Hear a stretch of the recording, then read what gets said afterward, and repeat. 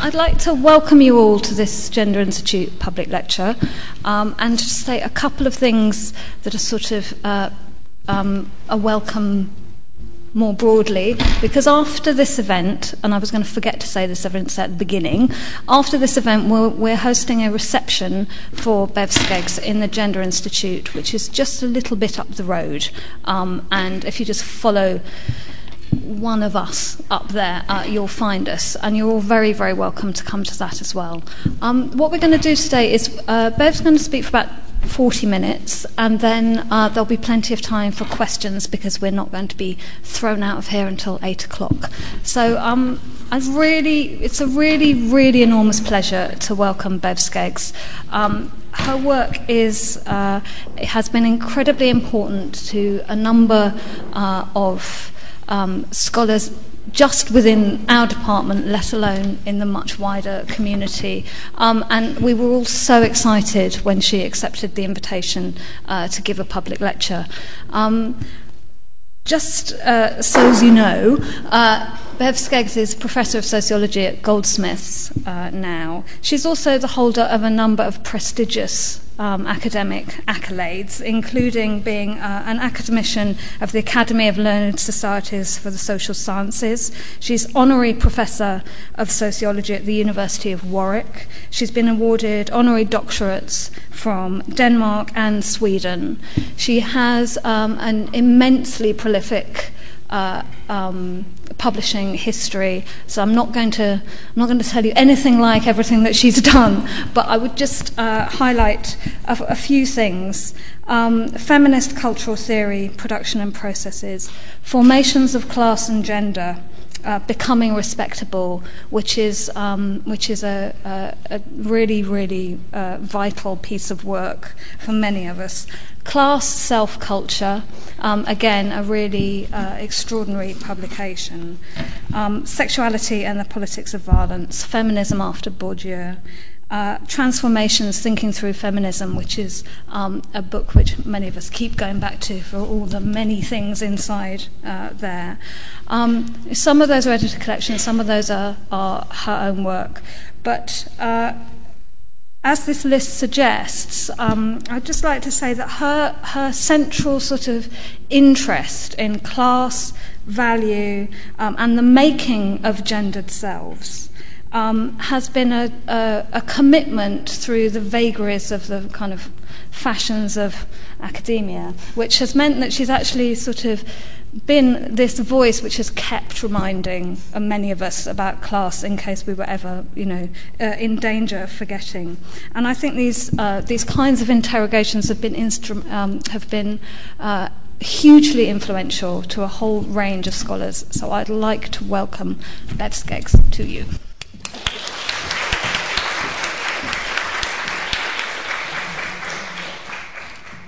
Thank you, and thank you for inviting me, and thank you, James, for organising everything. And I will apologise to myself because I am very jet-lagged, and so if I suddenly glaze over, kind of whistle or shout or something, I should be okay, because I have been working on this area for so long, I really should know what I'm talking about. The paper has a huge kind of background, which is it's the story of my life, or literally the story of parts of my life, and the story of my theoretical trajectory. And so behind it are quite a lot of complex debates that are filled out in the books in various different ways.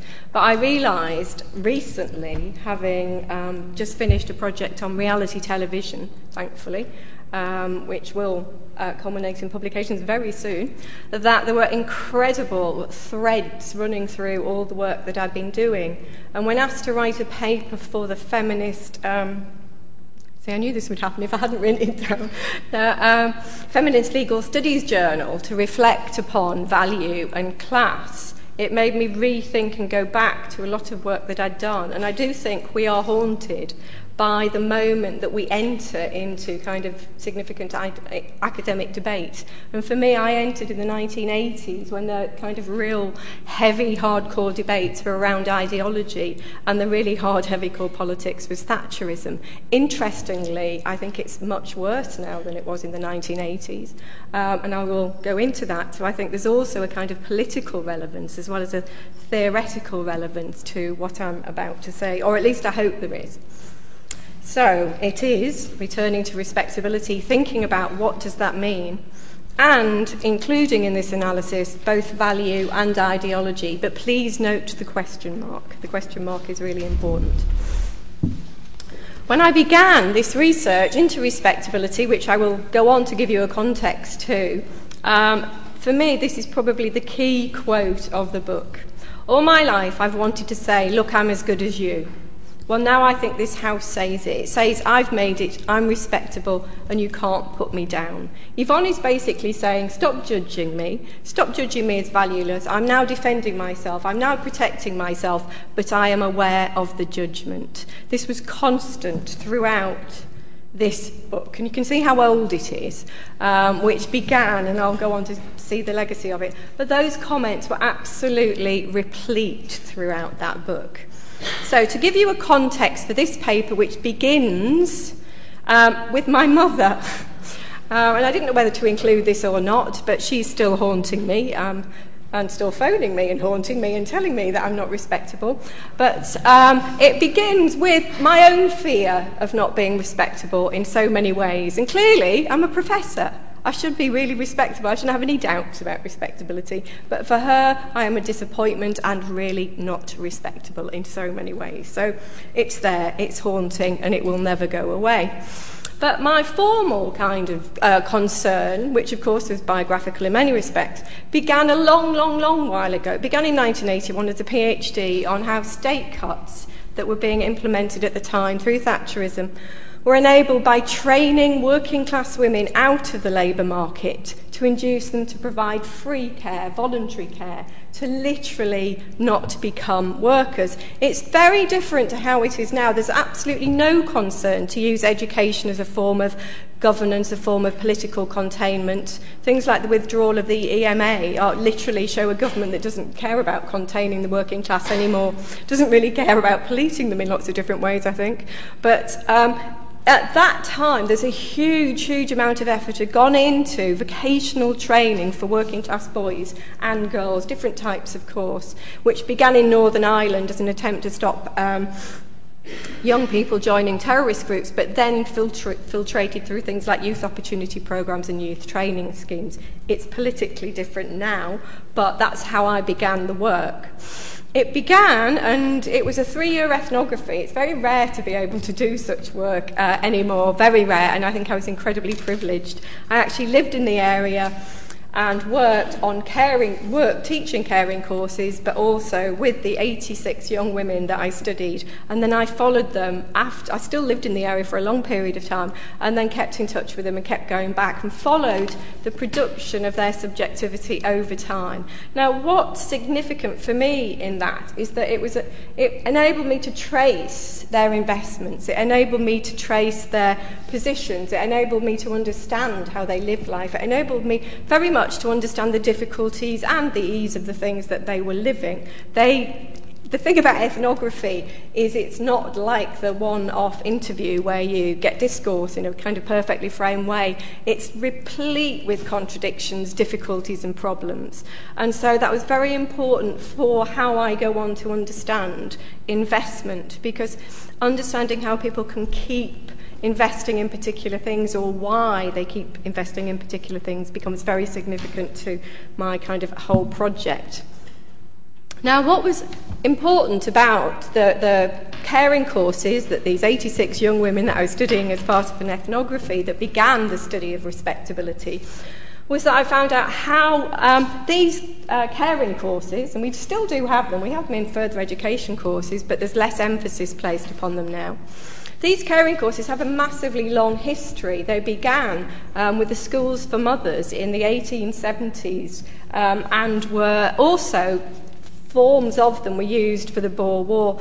The big problem, or the big legacies behind schooling working class women for motherhood was literally to produce young boys who could be sent to war, to produce artillery basically, to produce those who could be killed for the sake of the nation. So schools for mothers, which are now the caring courses that we have, which are all about an education in respectability, is respectability for the nation, but respectability that produces a very particular form of reproduction, both biological and social. And so I was very interested in history, and I'm always interested in historical legacies. Where do the legacies of respectability come from? It's absolutely crucial to understand the whole project about what gender or what class actually is or can be lived. So I was interested in that classic Marx dictum, how people make history but not in the conditions of their own choosing. Instead, focusing on the conditions of possibility by which they can make history, which is the frame for all of this. Now, bizarrely, my PhD, although turned into an ethnography of young white working class women on caring courses in further education, began actually as a critique of Althusserian ideology.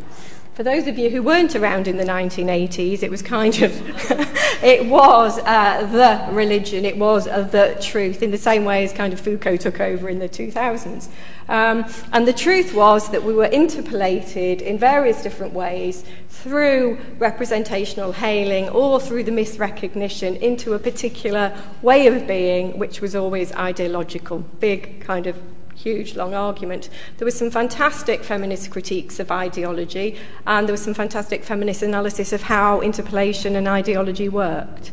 So Judith Williamson provides, if anybody hasn't read it, it's still, I think, an absolute classic book, decoding advertisements on how Althusserian ideology could be understood. The huge problem for me was that it assumed fit, which also becomes a problem when I go into Bourdieu. It assumes there is a fit, it assumes that interpolation works, and it assumes that representation is absolutely key to this ideological consent. So then, through the 80s and the 90s, there's all these massive critiques of Althusser, and they all go through Gramsci, and we all kind of decide ideology is probably not quite the right word, and everybody moves into discourse. And as everybody moves into discourse, and of course I'm giving a vulgar rendition of 20 years of work, but as we move into discourse, and I certainly do in various ways, it gives us some things. It gives us much more detailed analysis. It gives us a much more extended way of understanding subject positions and their possibility. But it actually loses a lot of sense of the power of class relationships.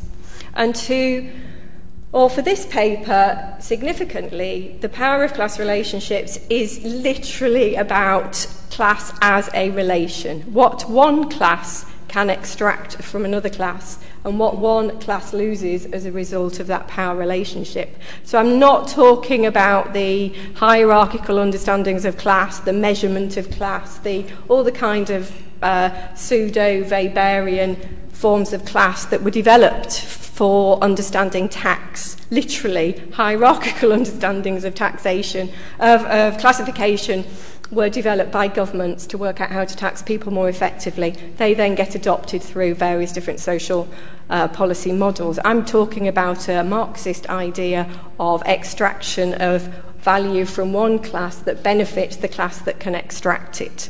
So labour, of course, is the most obvious way of understanding that, but I'll go on to show there's lots of other ways of understanding that antagonistic, fraught, extracting, exploiting relationship. It's not a straightforward, let's measure class. Has everybody got that? Because that's really, really crucial. It's not about hierarchy, it's about power.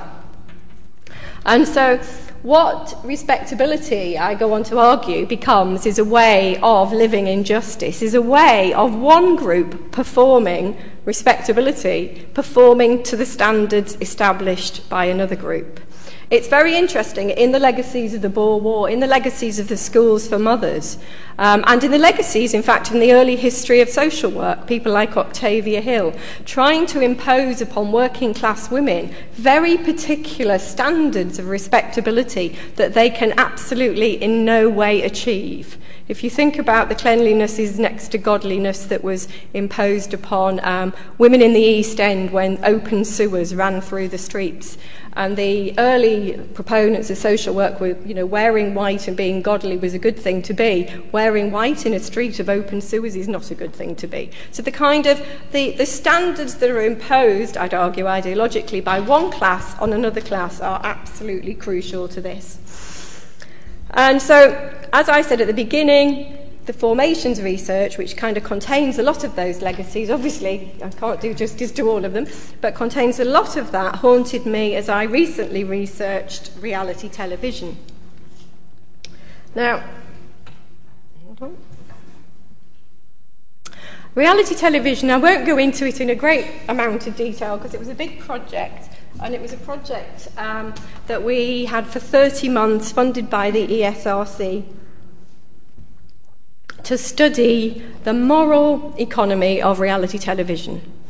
It began because I was so outraged by wife swap and the humiliation that women endured when they were swapped. And interestingly, it began with a straightforward analysis of representation, if we think back to ideology and Althusser. And if you just look at the representations of reality TV, what you see is a phenomenal amount of symbolic violence. Straightforwardly, working class women are recruited because they need transforming. There's a whole paper written about why they agree to be recruited, but they are recruited because they literally can be the most spectacular version of that which needs transformation.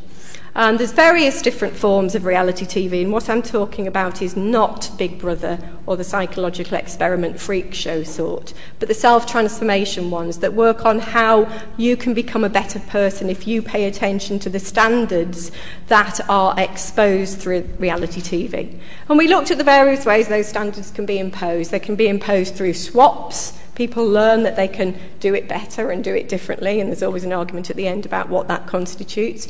Or they can learn it through experts. Experts becomes one of the big points of contestation. But for the reality TV programme, what we see, very, very similarly to the young women of the ethnography for the formations research, is that they are considered, just like the early schools for mothers, they are considered to be problematic. Their bodies are wrong, their eating habits are wrong, their clothing's wrong. Everything about the women who are recruited to perform on reality television programmes are usually about being the wrong subject, the wrong person, the wrong practices, the wrong aesthetics. Everything is wrong, and the point of reality TV is to show them how to become the good subject. This is exactly the same as what you could say caring courses were. You go on a course and you learn how to feed a baby properly and make a bed properly. In fact, if you can find me, a 16-year-old working class woman who doesn't know how to feed a baby properly, I'll give you a medal, because it's very, very rare. You're brought up to actually learn all that caring work at a very, very early age. But we see in the same way as we do with formations, we see how on reality television all the cultural dispositions are inscribed and read on bodies as pathology. The women on reality TV, and I know I'm making generalisations, and we have written 2 books and about 50 articles, so honestly follow me through if you want to look at this in more detail. Their bodies are read in forensic detail as being bad, and there's lots of research that shows how every element of their practice is wrong. So we called it a process of metonymic morality, whereby every single bit of appearance and every single bit of body and every single practice is wrong. So even speech is wrong, eating's wrong, feeding children's wrong, everything's wrong. That's the pleasure, is kind of finding out the wrongness of it all. Now, as a result of this, a similar process occurs in the reality TV project as it does to the ethnographic project, and that is that the subjects of reality TV, the participants and the audiences that we studied, felt that a lot of the women had been misrecognised and diminished as a result of the attribution of wrongness, bad practice, lack of value to them. So there was a lot of contestation in the way our audiences, we had 4 groups of women watching TV programmes with us, and we analysed how they understood those television programmes. programmes. We actually talked to them about how they felt about the reality TV programmes and the reality television participants. Interestingly, even for me, who has studied class relationships for 20 years or so, I could not believe the class differences in the responses of the audiences. Our middle class audiences were much less concerned about what happened to the participants. They thought they were being exploited and it was wrong to expose people in that way. But they ultimately thought it was trashy people doing trashy things, and if somebody had agreed to go on the programmes, they deserved all they got.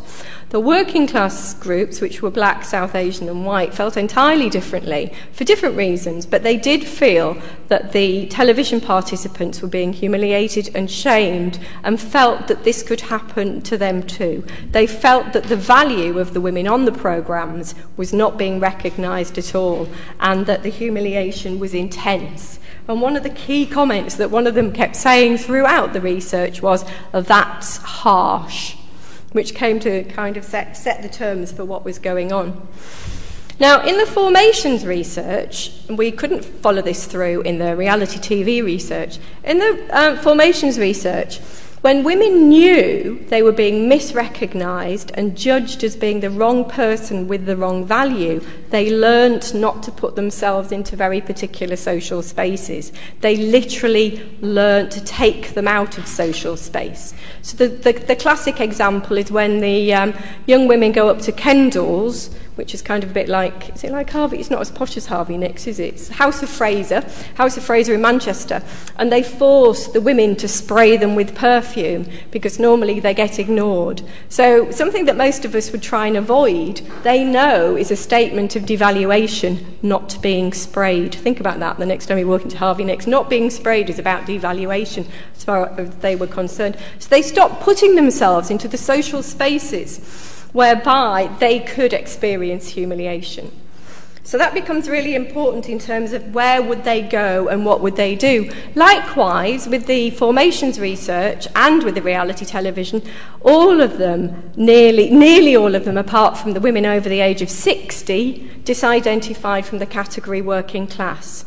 They disidentified from the category of working class because it was a category, when applied to women, which meant bad person, excessive, excessively sexual, excessively fecund, and excessively loud. So they disidentified, I mean, again, I've written a lot about this, but they disidentified from the term working class. So it wasn't something that they could mobilise around. But then it becomes quite interesting, but I'm leaving that there for now. And so in the past, and in what they did in both the formations research and the reality TV research is to challenge what they considered to be the misrecognition of them as bad people. This was the TV participants as well as the audience, as well as the women of the ethnography. They claimed respectability. They said, those people don't know how good we are, basically. We care much more for our children. We look after ourselves much more. We maintain our relationships much more. So they claimed respectability by being and claiming being proper. They were proper care, proper aesthetics, they looked after their bodies properly, and literally becoming the proper subject. So there was a challenge constantly, which is what we called a moral economy. There was a challenge constantly to claim value, and to claim value through claiming respectability. So respectability was a value performance, a performance of value. Now, in the past, some people have accused me of saying that that meant they wanted to become middle class. They really did not. If you look at the ethnography, they really did not want to become middle class. They just wanted to be recognised as having value and not subject to constant devaluation. So respectability, the claiming of respectability, was a defensive and positive performance for them, and it worked both aesthetically. They actually, some of the comments to Trini and Susanna, if people know what not to wear in Trini and Susanna, was kind of a real challenge to the aesthetics of the experts. Dispositional, they claimed that they had more care to give than those who left their children at home or worried too much about their work. Relational, they cared about other people and other people in their community. And effective, they would effectively connect to other people. So there's quite a challenge on that front. But they were also trapped, I argue, and this happens on both formations and reality TV, by investments in the paradox of caring. To confuse the labour of caring with the disposition to care is a really, really difficult contradiction to unpick. It's very difficult, unless it's a straightforward performance of job, to unpack those two. So I show in the book, eventually, after 11 years, that to care is to display respectability, is to have value, but that also gets connected with the voluntary labour that they are expected to perform, having been educated out of the education system and of the work system. So ultimately, morality was absolutely central to the formation of class and gender, intimately lived as judgment and value. And I think what's difficult in all this is that you can't, or it's very difficult to unpack, and you can do it in terms of abstraction, but to actually look at how class and gender are working together is quite complex, and we'll see this working out as we go through. So, and this is because it's lived at the dispositional and intimate level, and it's based on judgment, practice, and affect. So, I also show how traditional feminist understandings of femininity did not fit the women, and that kind of is part of the critique. And also for those from the Gender Institute, how femininity was performative.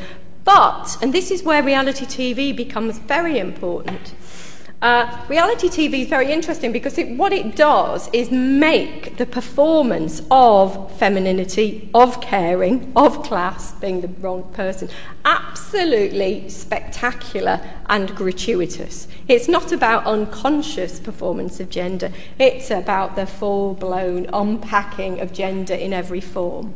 So reality television is conscious performance of gender, not iteration or performativity. It's spectacular. Now, I'm just quickly going to go through this because otherwise a lot of it won't make sense. So the understanding of value, or the understanding of ideology, even began with the use of Bourdieu. And I actually began with basic Bourdieu 101, really, which is, Bourdieu understands people as having four forms, different types of capitals: cultural, social, economic, and symbolic, to which we have access as we grow up and congeal in the body, generating dispositions which he calls habitus. As you'll see, I have huge problems with the concept of habitus because it's too organised and too regulated. But what's very important about Bourdieu is that the ability to accumulate different capitals in volume and composition over time enables some bodies to move around in social space with ease, entitlement and value, and others not to. So it's very important to think about who can move through social space and the dispositions of entitlement and confidence. For Bourdieu, there's a huge problem. I mean, he's the most brilliant analyst of power, I'd argue. He's great on masculinity, he's great on the middle class, he's fantastic on academia, but he can't understand femininity, powerlessness, or the working class. We've written a book on this, so, I can substantiate that. So I tried to think, well, what if femininity was a form of cultural capital? Not in Bourdieu's traditional sense, because for Bourdieu, high capital for women is to be, the most aesthetically thinnest person in the world who kind of represents the value of one's husband. So there's a huge problem with Bourdieu. But what if we think about femininity as a form of capital that can be traded, a resource that can be put to use? And so rather than making a structural homology between people's positions and dispositions, which is what Bourdieu does, when we add in lots of other factors, femininity as low cultural capital, race, nation, into the composition, sexuality in particular, we find a series of disruptions, dispersals and ambivalences rather than repetitions and habits. And that's why I think the performance of value becomes so important. It's not something we do unconsciously because we are part of a structural homology that forms us into a regulated, shaped habitus, as Bourdieu would argue, but it's about trying to struggle for value constantly, trying to win something by which you are constantly judged and devalued. So the sense of struggle becomes very important, and the sense of ambivalence becomes very important. So that's why I say at the end, there's a book Lisa and I did just called Feminism After Bourdieu, where there's lots of great chapters in that by other people that are very, very good.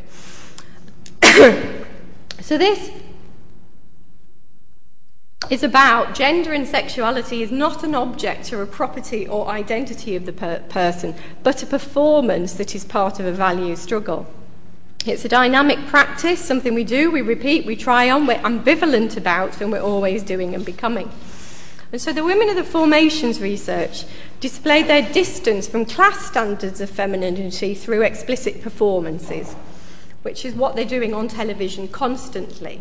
And historically, femininity was not a possibility because working class women lived different economic conditions. In fact, working class women, if you look at the work of Maltby, Mayhew, and it is Maltby, isn't it, the guy who's obsessed with dirty working class women with big hands. Is it Maltby? Mumby, that's it, Mumby. Mumby. As in, working class women were not seen. They were literally the constitutive limit to femininity. So, thinking about what is possible, the conditions of possibility, how we can live and how we can act. And so, femininity and working class women were always represented as excess. Always the limit to respectable gender. So, if they are the limit, the constitutive limit, how do they then gain value from that which they cannot be? Well, one of the things we looked at is how they enjoyed the excess of being the bad person, which I always think is quite important.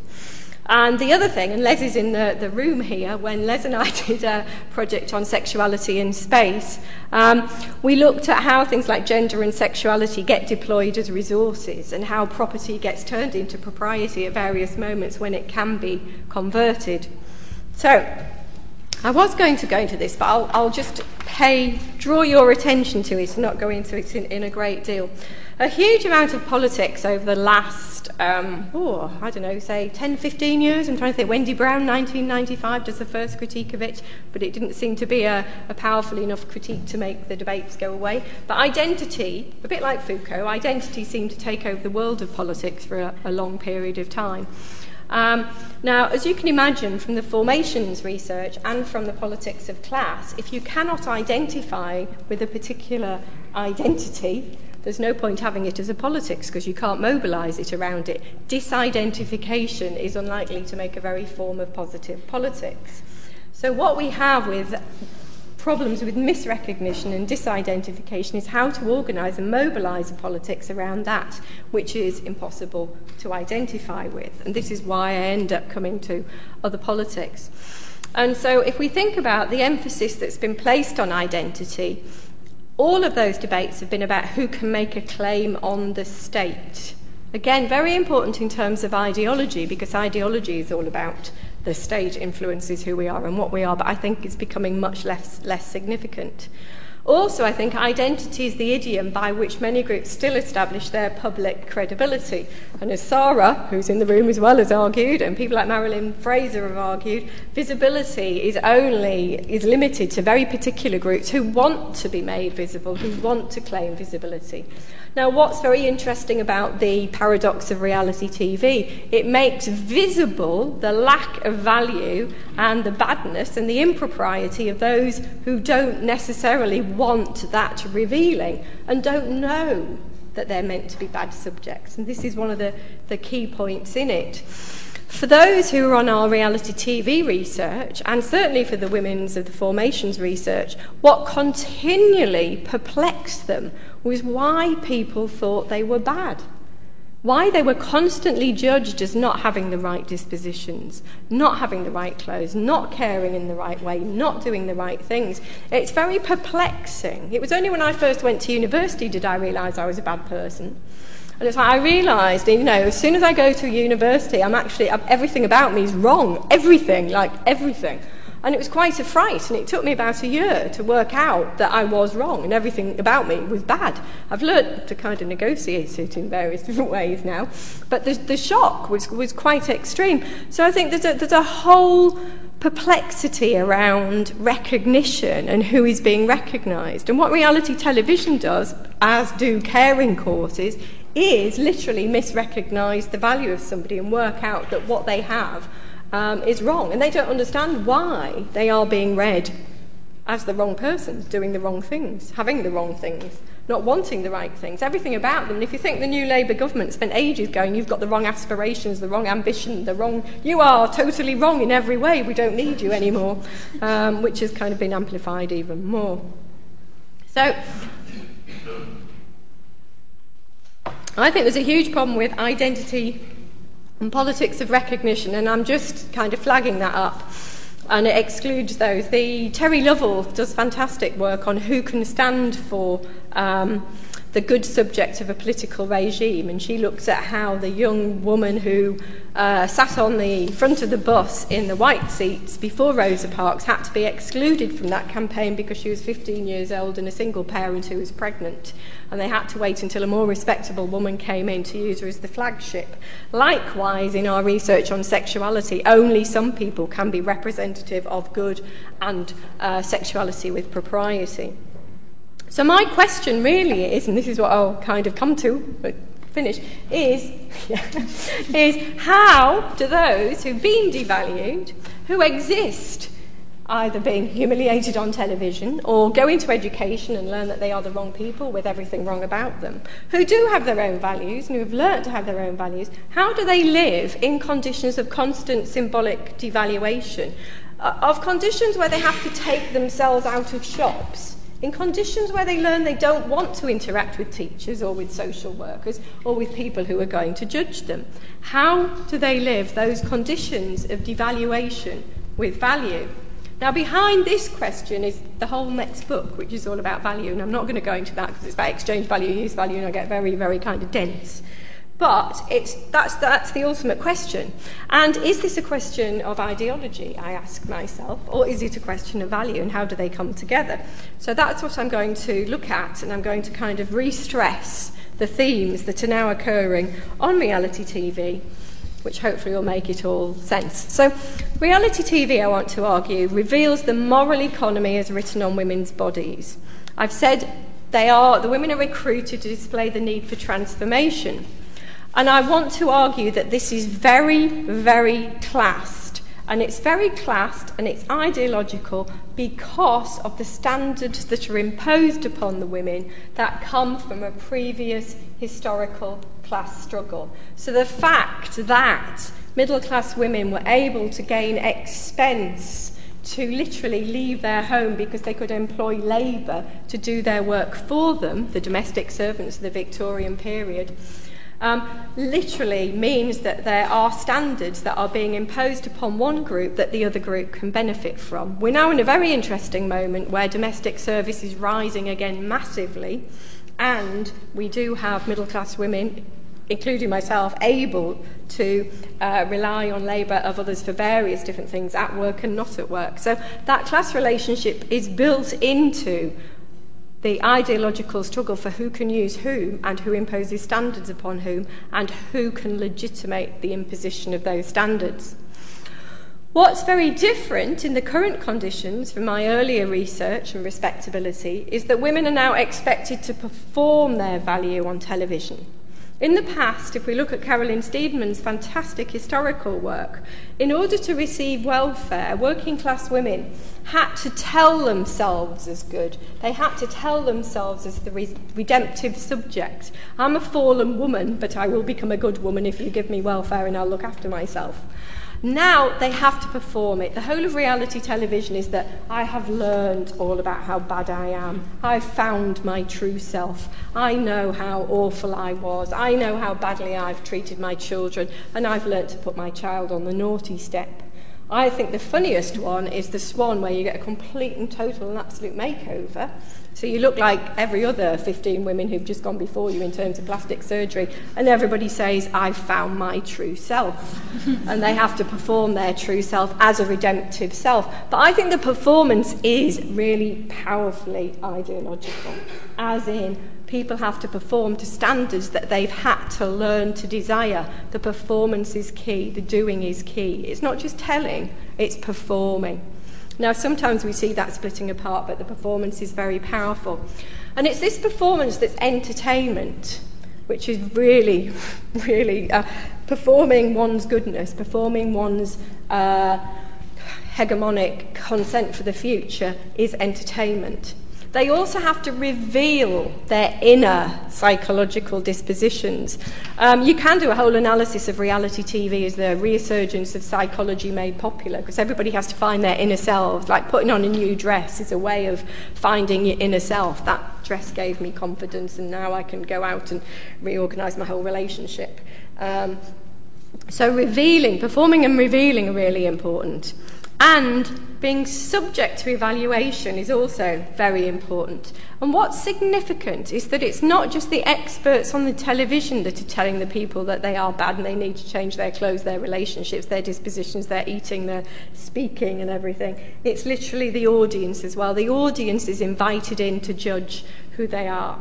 Now, in terms of value, we know that it's sensation that produces the real economic value of television. The more sensation you can generate, the more advertisers you can attract. The more advertising you can attract, the more income you can literally make. The more likely you are to be able to franchise your programme, and that's where the real money is. We also know from fantastic work by Eva Illouz that the commodification of intimacy, the glamour of suffering, as she calls it, makes money through generating that sensation. But it's interesting that the TV participants have to reveal their lack of value in order that other forms of value can be made from them. And so continuing themes of bad persons. There's misrecognition by TV participants and audience reactions. I've talked about how the participants and our audience are uncomprehending about why these people are seen to be bad, what's wrong with them. The ideological standards of the television, the imposition of historical standards are challenged, aesthetically, relationally, labour. There's a paper that we've written on labour which looks at how people just getting on with things and not moaning and not being pretentious and just doing their work is really significant to how different values are attributed to television participants. The other thing that was really, really key is that rather than just revealing the bad person, reality television literally evokes or incites a very strong sense of injustice. Our audiences who are working class put themselves in the circuits of value and judgment that were being attributed to the TV participants. We talk about the as-if moment. It's as if you were being judged in the same way they were being judged. And of course that's based on social position. You wouldn't put yourself into an as-if if you couldn't possibly be the as-if. So there's a whole sense of kind of triggering injustice by these programmes. There's massive challenges to those with the authority to judge, and we did realise that one of the most powerful reactions in our reality TV project was laughing at the experts, challenging the authority of the experts. And we came to think that one of the big pleasures of the viewing was actually in the challenge. They've got it all wrong. They don't know what they're talking about. Look at the state of them. Who are they to talk? So the kind of reaction to the television, and that's what we call the book, the reaction is very, very important. And although the reality television programmes, like the Formations research, was expected to reveal the bad person, the singular bad subject made through gender, usually bad femininity, what it did was actually provoke a real recognition of class standards, of class and how it worked. And our audiences talk constantly about the class relationships, although if you ask them to identify as working class, they won't. But if you ask them to talk about fairness, inequality and injustice, you can't shut them up. So there's a whole interesting thing about what discourse can be used to actually address these issues.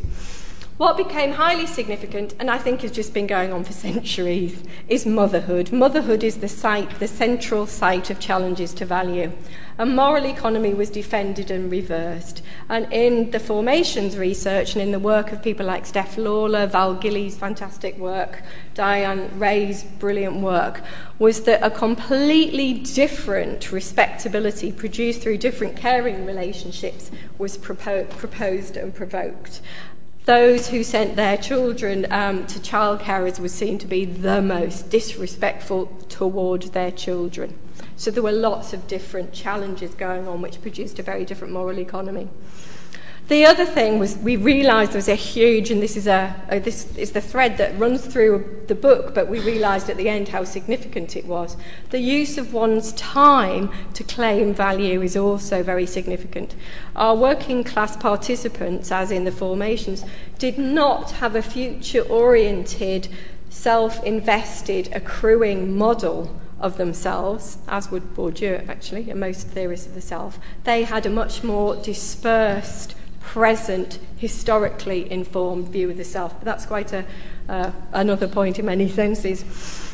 But what's key was that in all of this, in all of the kind of formations research and in all of this, is that value struggles, the struggle for value, the struggle not to be misrecognised as having value is key to all, but always recognised through different terms.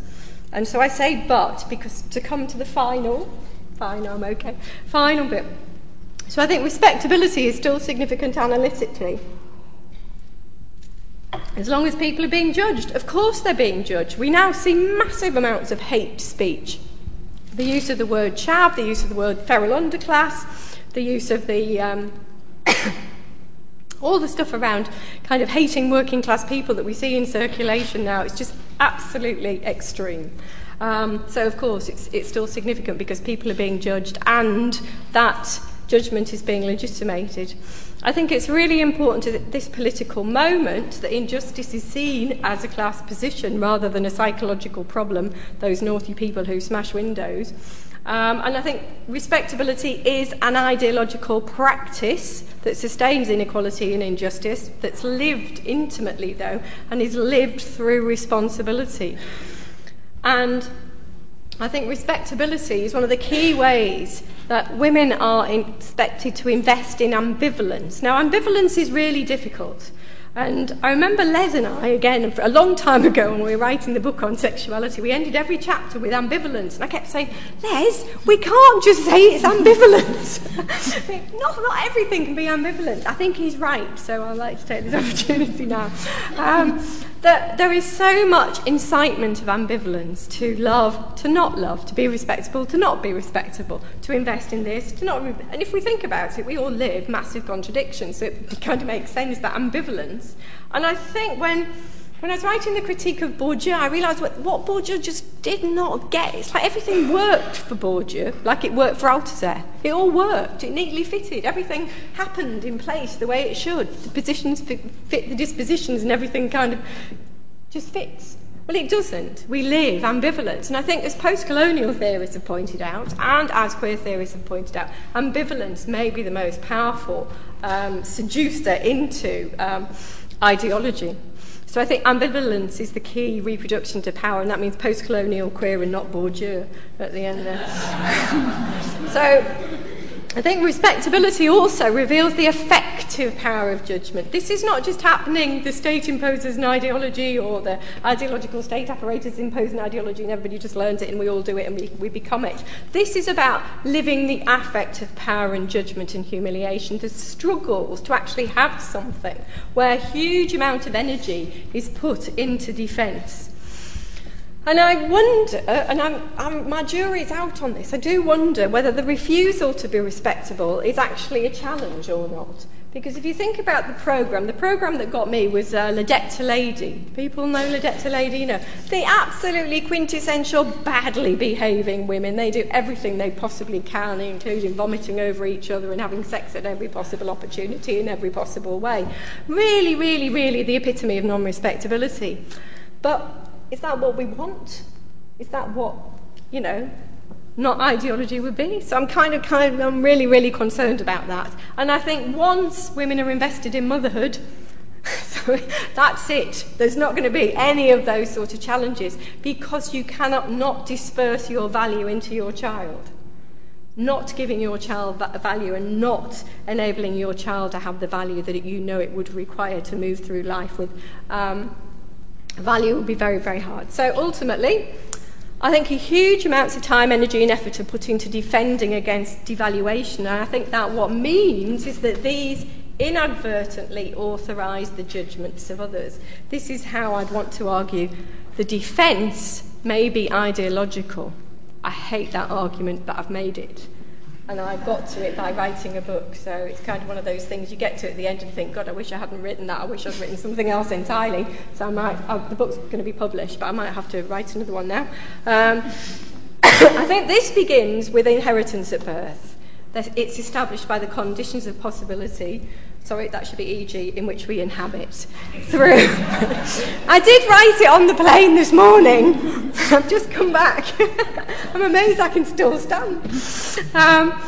And so it's the conditions of possibility we're in. And I do think it's not about misrecognition, it's not about stating position, it's not about interpolation. I do actually think ideology works through investment, through the investments that we make. We make investments in having value.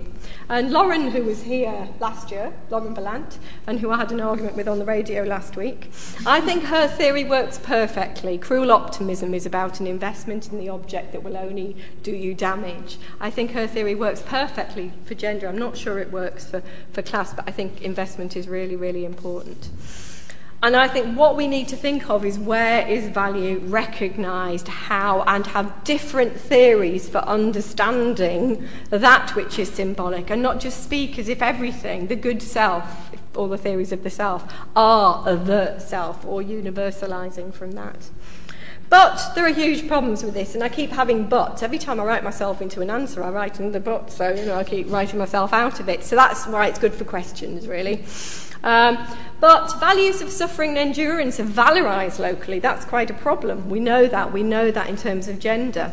And the logic established through ideological struggle is occurring at the moment. I think one of the most interesting things, and I think I've got one more point after this, that we found out through the reality TV work, in the same way as in the formations work, working class women will invest in having children young because that's something to have, something that they love, something that loves them, something that is caring, wonderful relation, rather than going to work for the working poor and being sacked regularly and exploiting continually. So we can see why the state is continually trying to get them off welfare, because logically, the logical conclusion, it's much better to have a child than go and work in some really horrific job where you're going to be treated very, very badly. So I think there's a challenge going on there, and the state fully recognises that challenge and is continually trying to stop.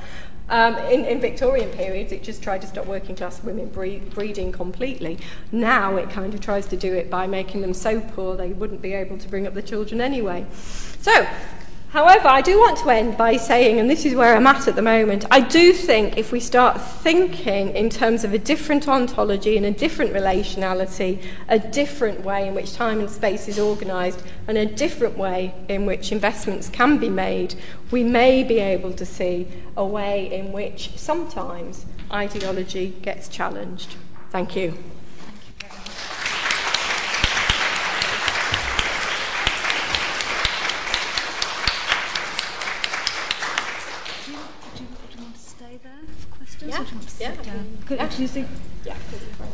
I should warn you, Bev is suffering from jet lag, so I'm trying to encourage her to sit down in case she falls over. I just drink more water. Okay, we've got 35 minutes for questions. I'd just like to say, while you're thinking of your questions, thank you very much. I deliberately didn't stop you because I was too enthralled. I couldn't bear to. So, questions. And the other thing I should say is that we have 2 microphones, so if you're on either side, could you wait for the microphone before your question? This gentleman here, please. Hi, hello. Very much enjoyed it. Thank you, Beverley. Very interesting talk. I know you didn't talk much about Big Brother and that kind of thing. I don't know if you could sort of offer any kind of opinion what you thought of how people are portrayed there. My thinking is something that goes back to my A-level sociology days, which was, I think it's Stanley Cohen, Folk, Devils and Moral Panics. I thought that might have some kind of relevance, or just to think what your opinions are on that, please. Thank you. Okay. Well, I think we deliberately avoided Big Brother because we knew from the people who worked on the programme that they were literally looking for what they call freaks. So it wasn't about transforming, it wasn't about becoming the good subject, it was about performing strangeness in various different ways. So I should have probably said that the project itself was partly about challenging theories of individualisation. So it was to look at what did it mean to be a subject and to be transformed on television or to represent transformation. So we tried to avoid it. It always came up. I mean, you couldn't avoid it because everybody wants to talk, well, did want to talk about it all the time. I think it's past its sell-by date now, but it's made, I think it's made a huge amount of money. I think it was 5.7 million the last time it was refranchised, so serious money stuff. But the thing about folk devils is an interesting question, because it's not as if these people are frightening. Whereas the mods from Stanley Cohen's Mods and Rockers, they were meant to be kind of the new frightening people, but like the lower middle class boys who are potentially much more dangerous and could now be recognised. Whereas I think none of these programmes really represent people who are frightening to anybody other than themselves. They basically say this is the limit of the good subjects. And part of me wonders, because most of the analysis on reality TV came from the US. And it looked at reality TV as a kind of mechanism of governmentality. It teaches people how to become a better self. Well, our research basically showed that it didn't. People, struggle with that. So people think, people don't think they're the bad self in the first place, and they can't work out why. So I don't think it's working at that kind of threat level. And I don't think it's been accepted in that same way. The programmes that would work more like that, there was a series called Made in Britain where it did working class men. And it was violent working class men, like men fighting dogs and fighting birds and things like that. And it was based in Stoke-on-Trent, I remember. That was much more of a threat. But I think these people seem to be a threat to themselves more than anything else.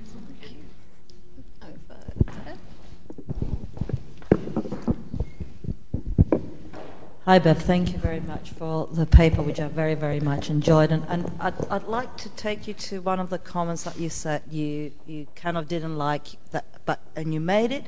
And I was thinking about those women removing themselves from spaces where they didn't feel comfortable or they were misrecognized. And I wonder whether that kind of removal is more of a withdrawal and a withdrawal to create some different spaces and different sociality, and whether this came out through either the formation research or the... Definitely. Without a doubt, it's like they would say things like, why put yourself through humiliation, basically.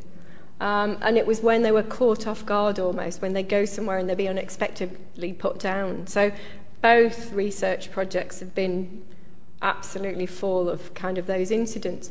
And what we found, and I do go into it in another paper, was that there is, I don't want to be romantic, well, I don't want to romanticise maybe, I don't want to romanticise what's going on in terms of relationality completely. But there was, when we asked people what they did with their time, it was really interesting because, again, Paul Bourdieu's coming in for a lot of stick today, but if you look at something like distinctions, everybody's doing something and they have to learn to like olives and particular foods and whatever else. And then they get mapped on, the distance from the kind of the good taste. And then Mike Savage and his group, LaRue and Runette, Tony Bennett did that big study of taste in Britain. And they look to see what people do with their time.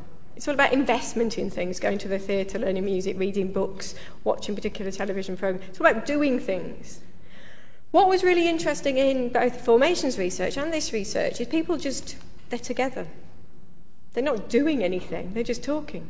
They're talking about the family, they're just not, they're not that model of the accrual investing self in themselves.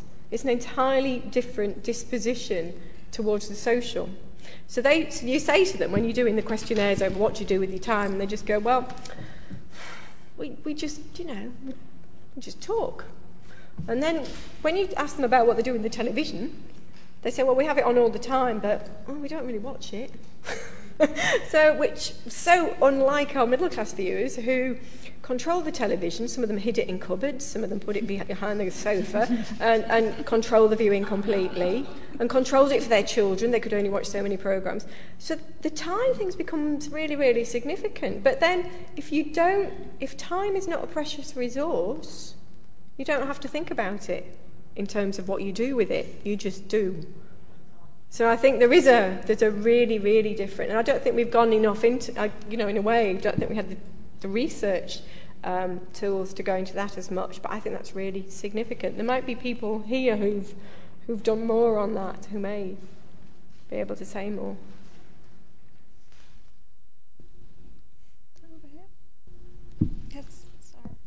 Thanks, Bev. And it's such a privilege to hear someone talk about their research trajectories, particularly via the voices that have been haunting them, from mothers to theoretical concepts. So thank you for that. My question was actually in relationship to the point you made about Lauren Ballant's cruel optimism. I was very glad to have heard your conversation on the radio. And I was particularly interested in your suggestion that it was relevant to gender and not to class, or didn't necessarily work as well in relationship to class. Because I was wondering how you would reflect on the applicability of her model to both the reality TV research and your formations research, because I was thinking that in a way you could imagine Trini and Susanna saying to working class women, your optimisms are cruel, you are being diminished by your attachment to the wrong objects.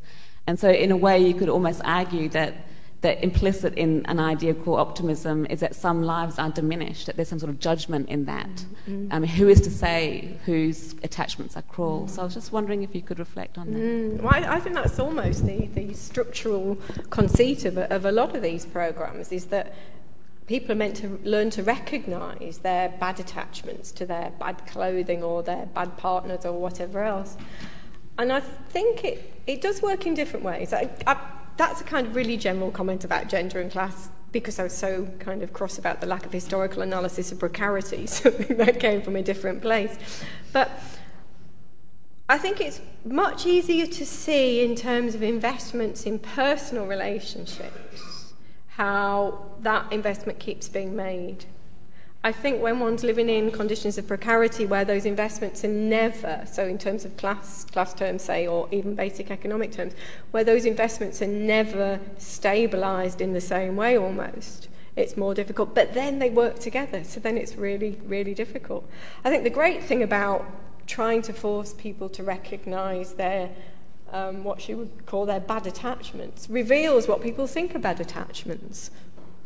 Now, sometimes we do know what bad attachments are. Violent partners are bad attachments. Sometimes we don't. So I think it needs a lot of unpacking. With Trini and Susanna, the bad attachments are hilarious, and my favourite bits are when, in What Not to Wear, when they go back. And nobody has done what they say. They've just taken these at £2,500, got the clothes, and, they're still having a great life wearing their excessive whatever clothing. So, and interestingly, when Trini and Susanna swapped channels, I think they went from, I can't remember which way round it was, and went psychological, Trini and Susanna unearthed relationships and did some horrific things, absolutely horrific things that I thought was probably some of the most disgusting television ever, because they were trying to say the reason you have a really horrific relationship is because of this, this and this, and they had absolutely no understanding really of what was going on, and can you do something like that in half an hour on television is really obscene. But that didn't work at all, and it didn't work with audiences, and their ratings dropped and they lost their contract. So that it's really, really difficult. It does need a whole thing. So it's a bit like judgments of taste reveal much more about the classifier than the classified. Those who say these are bad objects, it's kind of revealing as well. So I think did that answer it? Yeah. Down the front here, please. Thanks. You just have to wait for the mic. Yeah.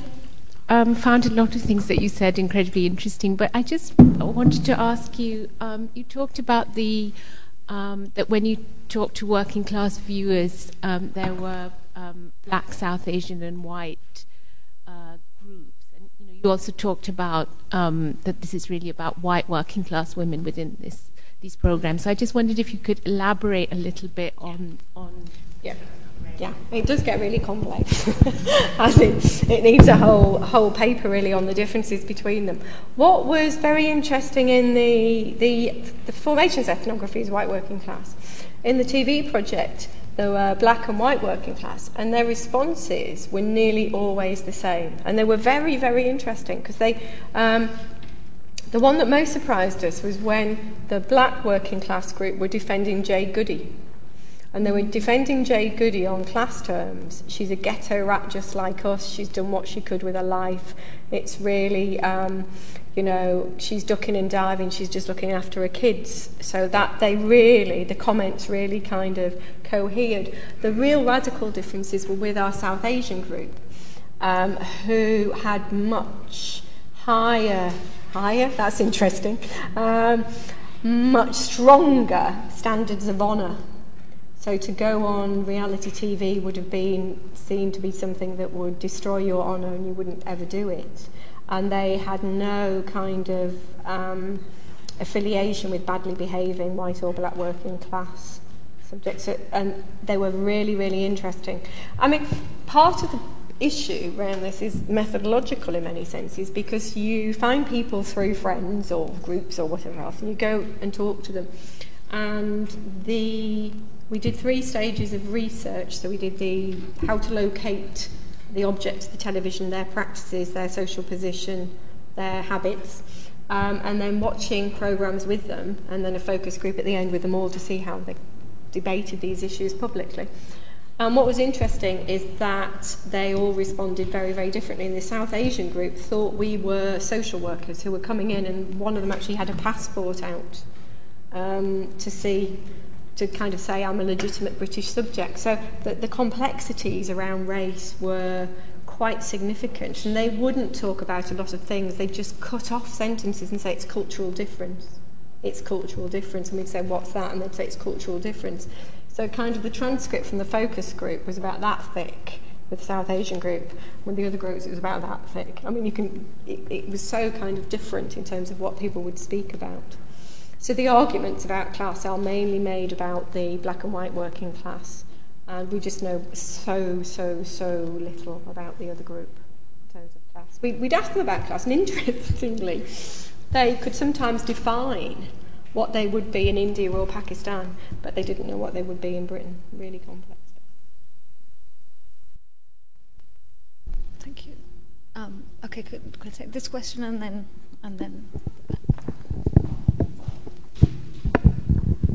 Thank you so much for that really breathtaking presentation of your work. I just wanted to ask you a question about a specific reality program which you mentioned, which is Wife Swap, and it's almost like it's named in some kind of parallel Bourdieuian terms. But one of the things that you talked about, which was standard, I wondered how you thought about standard when analyzing those, because if I just think of one example from the program, something that would have made a working class woman respectable, for example, showing cleanliness as close to godliness, ends up becoming actually the fault of the working class woman, because that's all she can focus on. So she becomes kind of the obsessive compulsive cleaning freak, whereas the middle class woman in the program appears to pay more attention to her children. So it seems like the standards by which one class is held against the other are shifting and contradictory in that sense. And I just wondered if in your work you found it to be particularly contradictory in their accounts. Again, that's a really tricky one, because in Wife Swap they are usually expected to display all forms of respectability, which includes caring for children in particular. So caring for children becomes probably the main form of judgment. Caring less for partners but being thoughtful emotionally is seen to be another one. And cleanliness, as you quite rightly say, can sometimes be good or bad. So it's about excess. You've not got to be excessively clean or excessively not clean. You've got to care a lot, and you have to care about yourself. You have to care about your own body as well as everything else. So it's almost as if the standards have increased over the number of sites which can be visualised, but it's the scale by which they can be exercised. But, so many buts, it depends on who's watching it as well. Because what we realised, because we did spend, I forgot to say, one of the first stages of the research was spending 6 months doing the textual analysis of them. And what we did realise was that with wife swap, the conceit, or its structuring mechanism, or whatever you want to call it, is usually, in Britain, the lower middle class woman and the working class woman, and it's usually the aspirational one versus the non-aspirational one. So it's full-time motherhood versus those who go out to work, but not work as in usually not kind of professional work. And the battle becomes between those two, usually over what is good or bad work or not work. So, and it's about, is work good for children? So the battle, the kind of, at the end, it's not just about containing the excess, it's how you spend time and what you think that time is important. And so they were the ones that were the most contested by our viewers. But our middle class viewers just thought, wife swap, why would people fight about jobs that were really insignificant anyway? So it was really, really, really, really divided. The most extreme one, and the one that was the most, and it's still there, and I've written a whole paper on it, was, if people remember it kept coming back. The programme was first shown in 1983, I think it was, and it was Michelle and Barry. Do people remember Michelle and Barry? Anybody remember? My God, it's awful. Michelle and Barry, and that was all about, at the end, because the conceit is the women have a fight at the end over whose standards matter and whose standards count, and they both lose, basically. So it's kind of showing, that's the moral economy of it, showing those moral debates. And in the end, it's revealed that Barry's never made Michelle a cup of tea for 15 years, but Barry has made a cup of tea for the, I've forgotten her name, who swapped into the house. So this massive, massive battle goes on. And then Michelle says, but you never even took the top off the Domestos bottle. But what it reveals is just the tragedy of their relationship. So they never work straightforwardly. It's what do they reveal about something else, usually. And it's through that time, space, attention, commitment that it usually happens. So, yeah, you're right, but it's a hard one to start unpacking.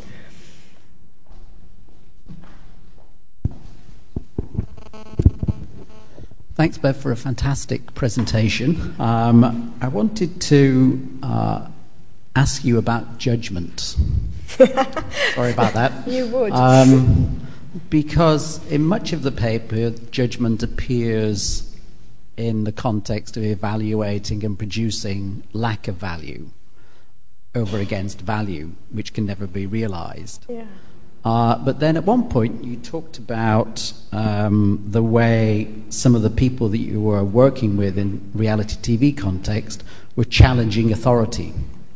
So they seem to be challenging those that have value and are seeking to reproduce this economy of value and absence of value. And I suppose my question is about the nature of judgment that's taking place in relation to the authority figure, and what sort of trajectory that process of judgment taking and judgment making has, and whether it's different from the trajectory of judgment making and taking that's taking place in relation to working class. I suppose connected to that is the idea that perhaps a lot of the stuff on YouTube, which is challenging authority, produces an arch cynicism. So it doesn't sort of empower and help to mobilize people to produce a different sensibility, different politics. So I suppose that's sort of in the background of my query about what's happening in relation to judging authority figures.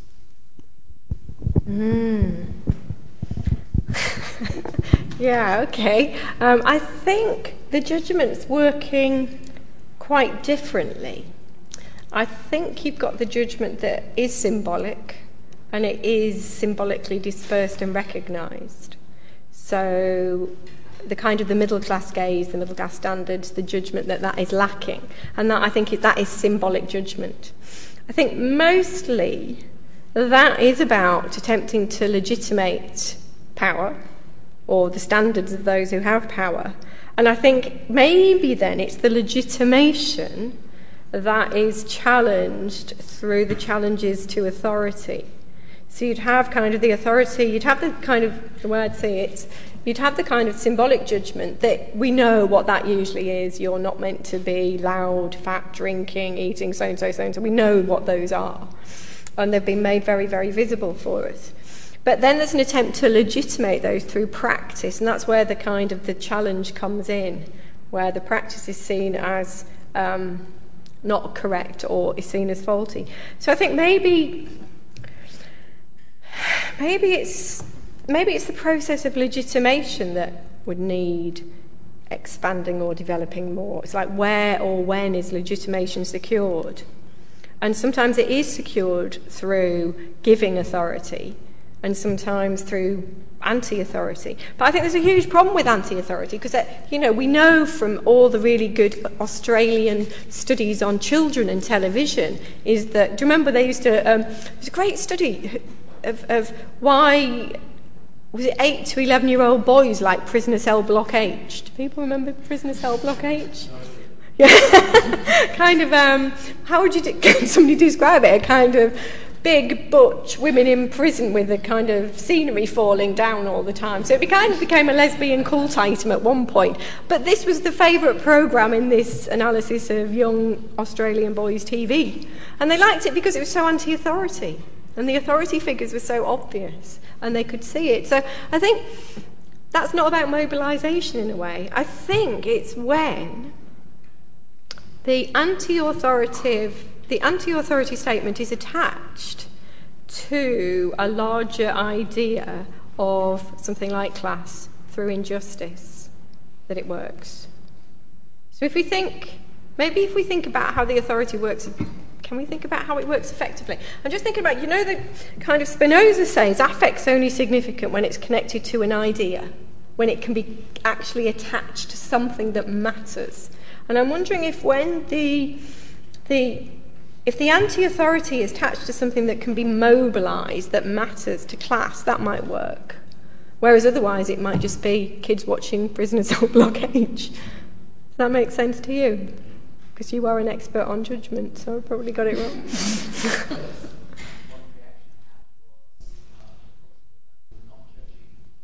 Not judging. Yeah. Mm. Yeah. That's really interesting. Because they're all about the incitement to judge others, aren't they? Mm. That could be the political challenge. Mm. Nice. Hi, I really enjoyed that. I'm a third-year undergrad in the geography department here at LSE, and I'm doing quite a sociological dissertation on how girls form their aspirations in Lambeth, teenage girls. And I was wondering whether, I'm kind of using formations of class and gender in the dissertation, and I was wondering whether you think aspirations for teenage girls have changed since you wrote formations to like the present day, and whether you think reality TV has a big whether it has a big effect on their aspirations. Oh. I think I'd want to do an ethnography if I was doing that, I think, to find out. Have they changed? I don't honestly know. I think what's intervened since then is the idea that you can be a celebrity, but that's all still based around having the right body, the right culture, and the right talents. It's still based upon particular forms of capital. But Kim Allen did a beautiful PhD at Goldsmiths on the Brit School, where it was very interesting in class terms because the Brit School was meant to be for working class kids, but middle class kids parents have worked out how to get their kids in it, so they've kind of taken over. But what's interesting is that a lot of them believe they can become famous but they can't. So I'd want to look at that over time, because aspirations to become more famous or to become famous.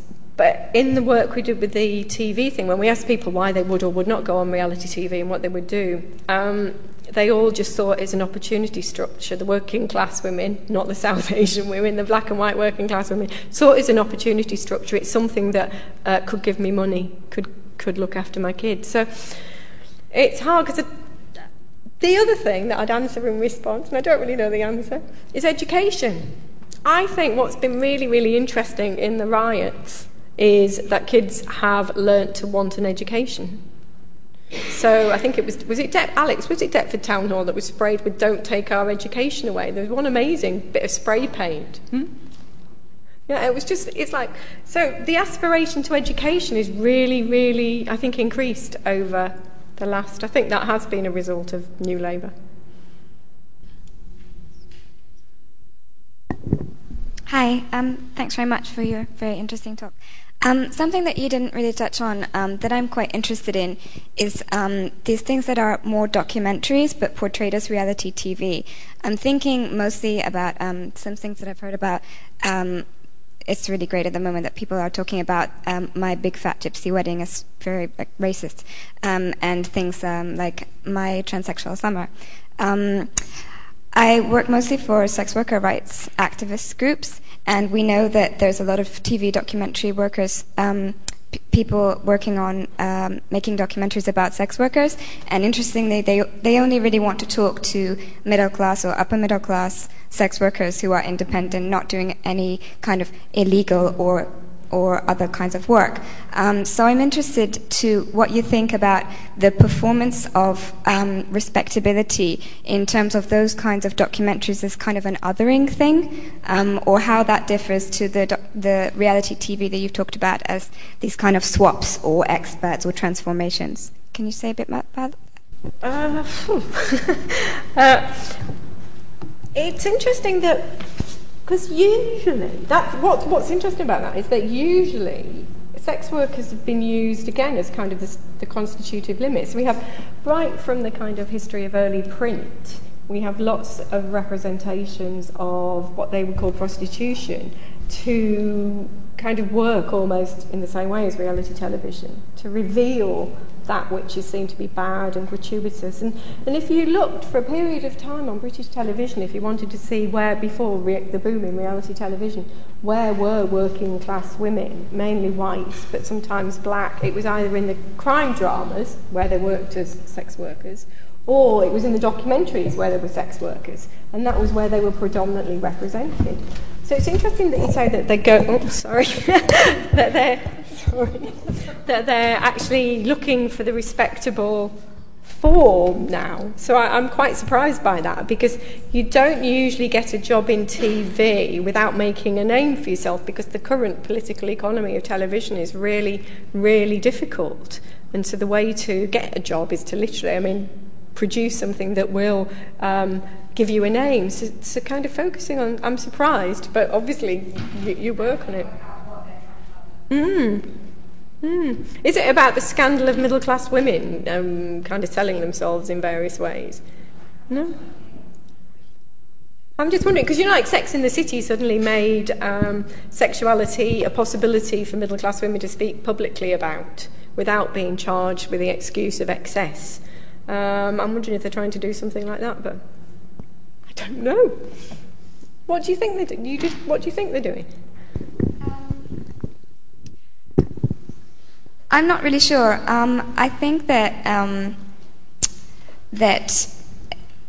it's quite difficult. We're trying to do a lot of the media training with some of these sex workers to make sure that that a kind of that the media doesn't kind of take away their rights in terms of what they want to say and how they want to portray themselves. But I think that the sense of trying to work out where sex and gender and power and money are all kind of conflated into these kinds of sex worker rights issues, and where it's about legality and all of that kind of stuff is what I'm not really sure what they're interested in, but I think it's something to do with it suddenly being sexy to be this kind of to be working at this kind of intersection of gender and power and money. I'm not really sure. It's interesting because it's like, there was a whole series of programs on lap dancing to kind of say this is about empowerment. This is feminist empowerment, really. And they didn't work. So I'm surprised. Yeah, I'm surprised just in terms of getting a job in television. It just doesn't seem to work. I guess that's kind of why I asked you, because I'm not sure what they're trying to add there, and we're trying to help some of the people trying to work out. I'm very sorry, but I think we've run out of time. I'd like to thank you all for your excellent questions, but I'd particularly like to thank Bev for such a fantastic paper and giving us so much this evening. Thank you so much.